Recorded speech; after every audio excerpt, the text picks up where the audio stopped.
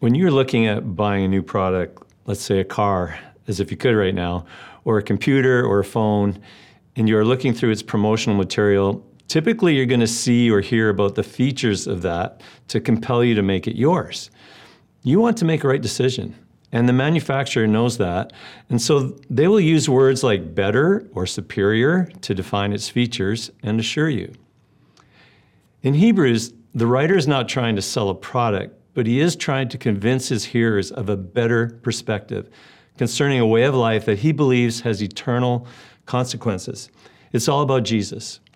And as we read between the lines, those receiving his communication had put their trust in Jesus, and despite experiencing persecution, loss of property, the experience of shame because of their beliefs, they had stayed true to their decision the first time, the first wave.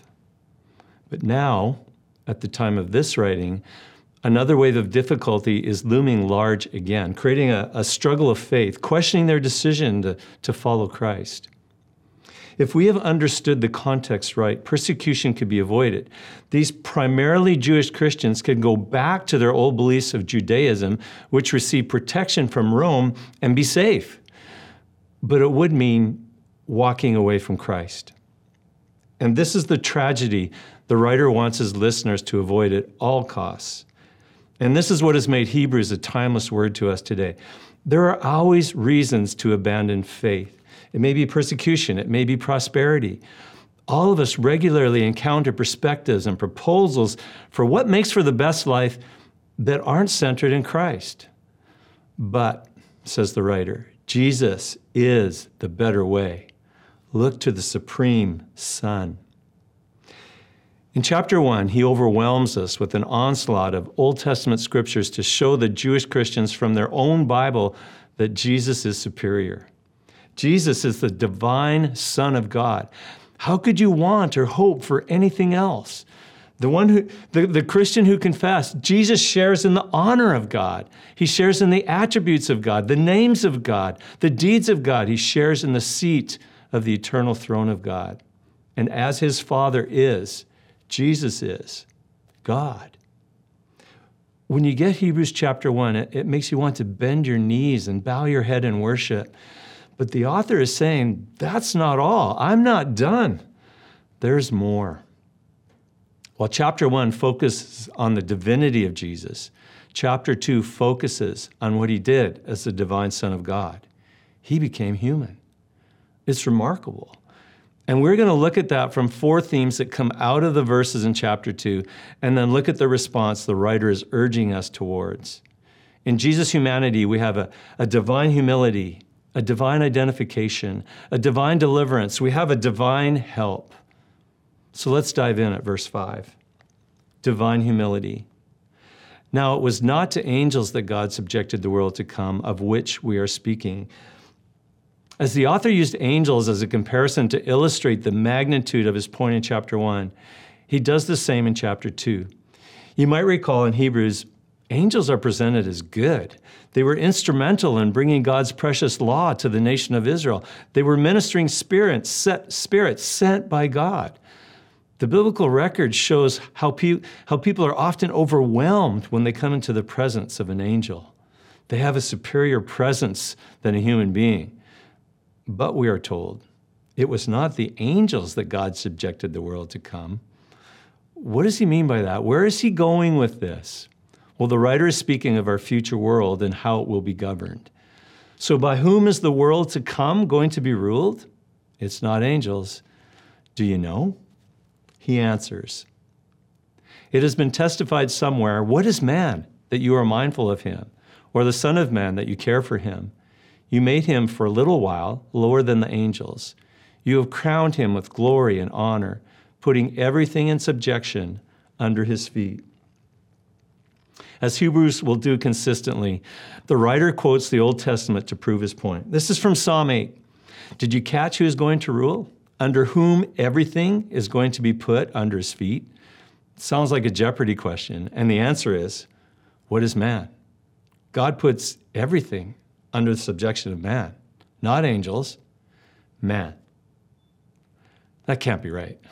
I mean, Even the psalmist finds this a little crazy. He's speaking to God and he says, "What is man that you even give him a thought, that you're mindful of him, that you care for him?" I mean, no offense, but you and I don't deserve God's attention and care. God being God needs nothing from us. What could God gain from this?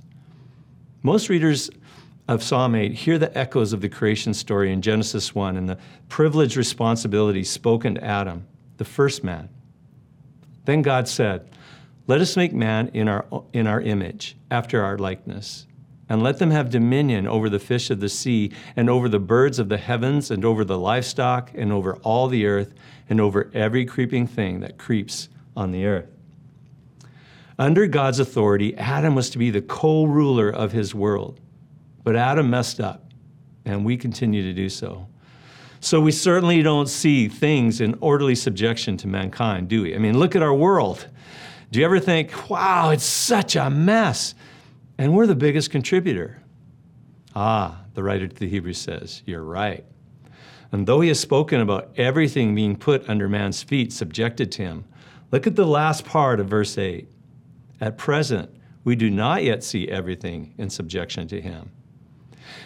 But here's what we do see, and it has everything to do with what Jesus has done as the divine Son.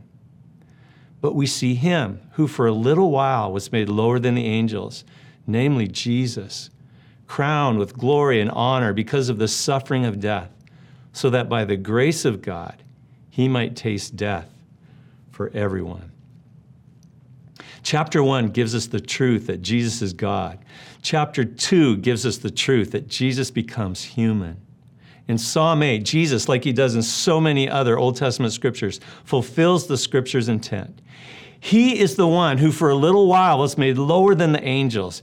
Jesus was and always will be God. But as we'll see, he became human for our sakes. This is the ultimate in downward mobility. I've been on more than one excursion to a country where conditions were, let's just say, less than stellar. Sleeping in a filthy, uncomfortable bed, eating food I was not accustomed to, sometimes making me sick. No transportation of my own, subject to the plans of those that I was there to help. I knew it was just for a little while. I would be returning home in a week or two and reacquaint myself to the comforts and freedoms of my cushy North American lifestyle. Yet even so, that purposeful downward mobility, that was hard. It's hard for us to mentally grasp what it was like for the divine Son of God, creator and sustainer of the universe, to be made lower than the angels. The difference between his freedoms entitled to him as God and the restrictions he took on as man. His humanity is now forever. His humility as a man for a little while. In his book, The Jesus Who Never Lived, Exposing False Christs and Finding the Real Jesus, Wayne House says, in some way, the transcendent, infinite deity joined himself permanently to humanity. The Creator took upon himself creatureliness without ceasing to be God. In theological terms, we call this the incarnation. In Jesus, God becoming fully man while remaining fully God. One person with two natures. House goes on, the unfathomable nature of the incarnation causes all the miracles of the Bible to pale in comparison. It is not unthinkable that as believers under pressure, the people Hebrews is written to would struggle with the humanity of Jesus. I mean, if he is so much superior to angels, he certainly didn't look like it, and especially as one who hung on the cross. The Apostle Paul wrote, the cross was a stumbling block to the Jews, foolishness to the Greeks. Son of God on a cross? I mean, this is a non-starter for Muslims. God would never allow his son to suffer, right? But the writer to the Hebrews tells us this downward mobility was in fact the pathway to the throne of God that Jesus now sits upon. In humbling himself for a season, for a little while, he opened the door for God to exalt him.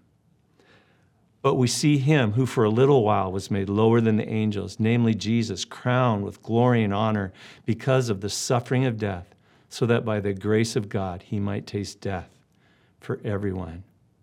Jesus becoming human was necessary to God's plan.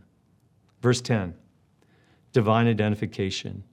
For it was fitting that he, for whom and by whom all things exist, in bringing many sons to glory, should make the founder of their salvation perfect through suffering. From now to the end of the chapter, we are given further insight into the why of Jesus' humanity and his suffering. We are told it was fitting, meaning it was only right for this to happen. God's intent was to make the founder of our faith perfect through suffering. The word founder is the idea of pioneer, trailblazer, even hero, the one who goes ahead and then others are to follow. As the pioneer, it is only fitting that God has not asked something of us that he himself was not willing to do. You might have to pay a cost for your faith. You might have to suffer for your faith. Well, he did too, to an infinitely greater degree, and he did it for you. In doing so, Jesus was made perfect for his role. Jesus was already morally perfect, but his experience of our humanity, his experience of suffering and death, makes him perfectly qualified to be our help. Jesus was not bubble wrapped. The believers in Hebrews had suffered because of their faith, and they might suffer again. But that is something Jesus has already gone ahead of them. And in his humanity, tasted difficulty and temptation, and yet remained obedient. He overcame. And now being exalted to the right hand of God, the place of glory and honor, he was gone ahead as well able to get us to that place of glory and honor too. So that he refers to us as a sanctified family.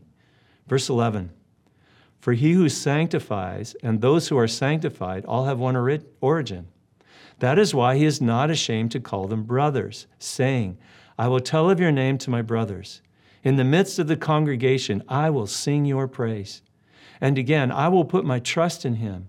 And again, behold, I and the children God has given me. The idea of being sanctified is to be set apart, chosen, purified for a special purpose. Another term for this is to be made holy. Typically, the one who sanctifies refers to God.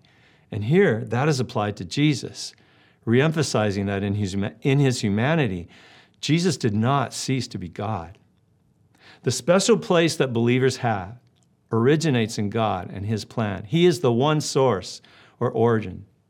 As people put their trust in Jesus, he now shares that relationship and participation of God's plan with believers so that he considers them, not as people out there somewhere that he, the superior, has done great things for. No. He considers them as family, and he is not ashamed to do so. It is so easy to be shy about our allegiance to Christ in a world where Christianity is looked down upon. You can feel that today. We may even be ashamed to be known as Christian, given how some in the name of Christ act so inappropriately. But despite our flaws, Jesus is not ashamed of his allegiance to us.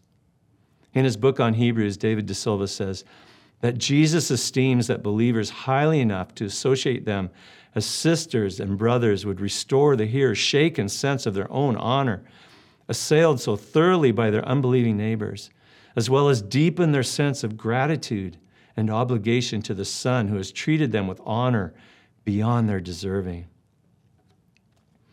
In Hebrews, the writer has again quoted the Old Testament. I will tell of your name to my brothers. In the midst of the congregation, I will sing your praise. This is from Psalm 22. It starts as Jesus quoted on the cross, my God, why have you forsaken me? But turns to a singing community of family in the middle of the psalm because of God's faithfulness. And again, I will put my trust in him. And again, behold, I and the children God has given me. This is from Isaiah 8, reminding us that there can be faithfulness even when most everyone around us are rejecting the word God has spoken. Both of these are passages of Scripture that express trust and hope in the midst of difficult circumstances, in particular, suffering for their allegiance to God. How appropriate to the struggling community of faith. How appropriate to us. Now, it's one thing to be in a difficult situation, have people around you to console you. It's another when someone has the power to actually do something about your situation. Jesus does more than empathize. His identification with us, his taking on of our humanity is a game changer for our present and our future. Verse 14. Since therefore the children share in flesh and blood, he himself likewise partook of the same things, that through death he might destroy the one who has the power of death, that is, the devil, and deliver all those who through fear of death were subject to lifelong slavery. Hebrews presents a world that is far more than what you can see with your natural eyes. Heavenly creatures called angels, and here a spiritual being called Satan. The writer connects what we can see in this life and so often fear, death, with that evil one that we don't see, the devil. Both are enemies. And because the divine Son of God became flesh and blood like us, and out of obedience to God, his Father, subjected himself to the full human experience in the worst way, his death on a cross became the deliverance and the gateway for us to know that we can really live. Most people in the first century had little hope for the future beyond death. And maybe you're listening today, and you would only be guessing as to what happens beyond death's door. We say some pretty hopeful things, but do we really know? Hebrews proclaims that Jesus brought a sure hope right at the point of this hard experience. There's such a finality to death. There's always some sadness in the death of someone we love and cherish, knowing that we are never going to see them again here. Death has its sting.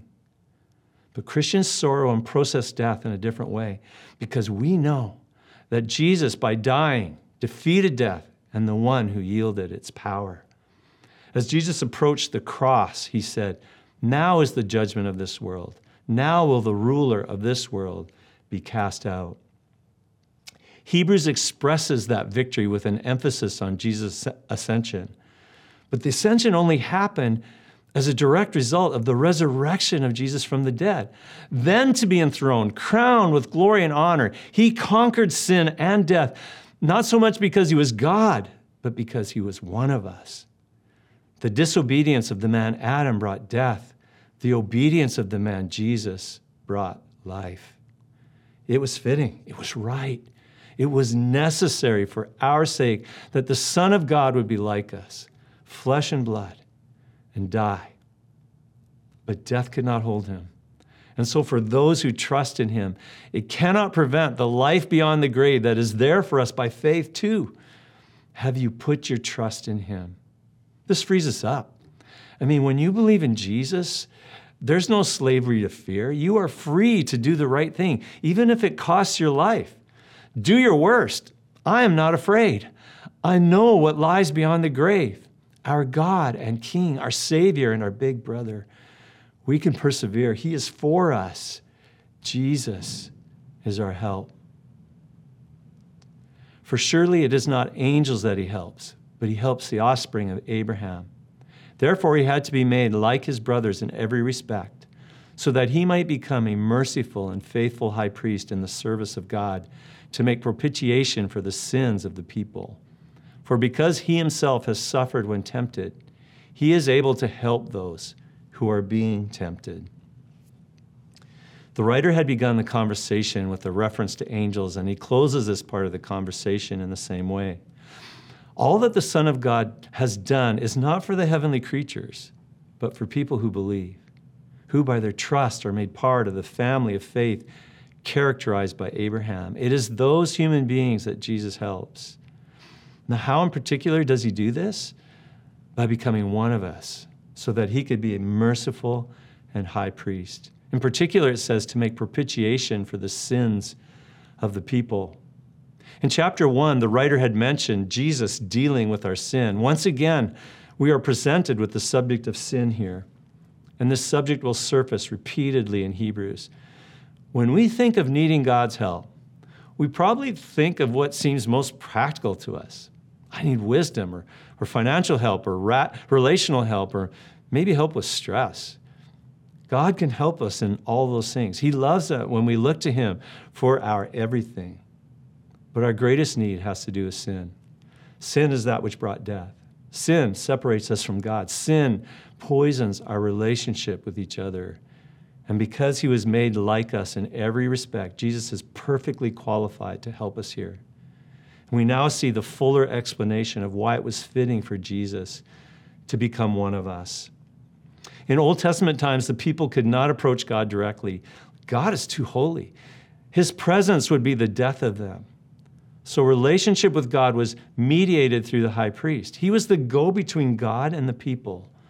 So let me ask you, who could better serve the relationship between God and man than the one who in his person is both fully God, fully man, fully qualified, the person of Jesus Christ? In the Old Testament, as prescribed by God, once a year and only once a year, the high priest would make a special sacrifice for the sins of the people by entering to the most holy place in the tabernacle. It was called the Day of Atonement. As a result, God himself said, "You shall be clean from the Lord for all your sins." Jesus was perfectly qualified to offer up himself as that perfect sacrifice, once and for all, for the sins of the world, because he was sinless. And this would accomplish a propitiation, as some versions render it, which has to do with the removal of God's wrath, or atonement or expiation, as other versions render it, which has to do with the removal or cancellation of sin. Both are truths, and Hebrews does not necessarily direct us to which is more preferred in this verse. We should not lose the point that our sin is dealt with by Jesus, who in his humanity has become our merciful and faithful high priest, who having been tempted to greater degree of temptation than you and I will ever be tempted, because he never gave in. He resisted temptation to its fullest, and he is able to help you in yours. Whatever you're going through, how difficult times may feel, the temptation you may feel the pull of, he knows, he's been there, and he is there for you. Recently, I had a conversation with an extended family member who is struggling with cancer, and she has lost a lot of weight. She's enduring pain. She's struggling with mobility. She was always so supportive of my wife and her journey with cancer. But now experiencing it herself, she said to me, "Tim, I had no idea. Now that I know what I know, I am so sorry. I just didn't know." The story of Scripture and the person of Jesus is that we have a great and all-powerful God, but one who humbled himself to become one of us. He gets us because he completely identified with us to experience what we do, yet without sin. And he is able to help us in our temptation, to persevere, to stay true, to walk sanctified and holy as a brother or sister with Christ, part of his sanctified family, destined for glory and honor with the one who became like us, lowered himself, but is crowned with glory and honor, and will surely take you there too. How can we not worship, love, and trust a God like this? One more thing. We now go back to the beginning of this chapter. Sandwiched between these incredible truths, the divinity of Jesus in chapter 1 and the humanity of Jesus in chapter 2, is a solemn call to respond regarding to what we have heard. There are 5 warnings in the message to the Hebrews. Here's the first. Therefore, we must pay much closer attention to what we have heard, lest we drift away from it. For since the message declared by angels proved to be reliable, and every transgression or disobedience received a just retribution, how shall we escape if we neglect such a great salvation? It was declared at first by the Lord, and it was attested to us by those who heard, while God also bore witness by signs and wonders and various miracles and by gifts of the Holy Spirit distributed according to his will. If you're a believer, what we have talked about so far in the last week's message and what we are talking about today, it should foster a great confidence in your faith. The writer wants us to hold that with a great carefulness. Jesus is God. Jesus became man for our sakes. With all that he is and all that he has done, how great is our salvation, declared at first by Jesus, then by followers, approved by God, bearing witness with out of the ordinary things to show that this is true confidence. And how shall we escape if we neglect it? Carefulness. You got to know that you are in a world where you are bombarded with messages and temptations to pull you away from the centrality that is Jesus. And the antidote to that is to be careful, to be attentive, to be purposeful. Neglect is simply the absence of intention. If we do not make Jesus and his word to us our priority, to hear it and do what it says, we will most certainly drift. And the consequences of that are grave. But if we turn towards him and make him our goal, he will certainly help. In your carefulness, you can be confident of this.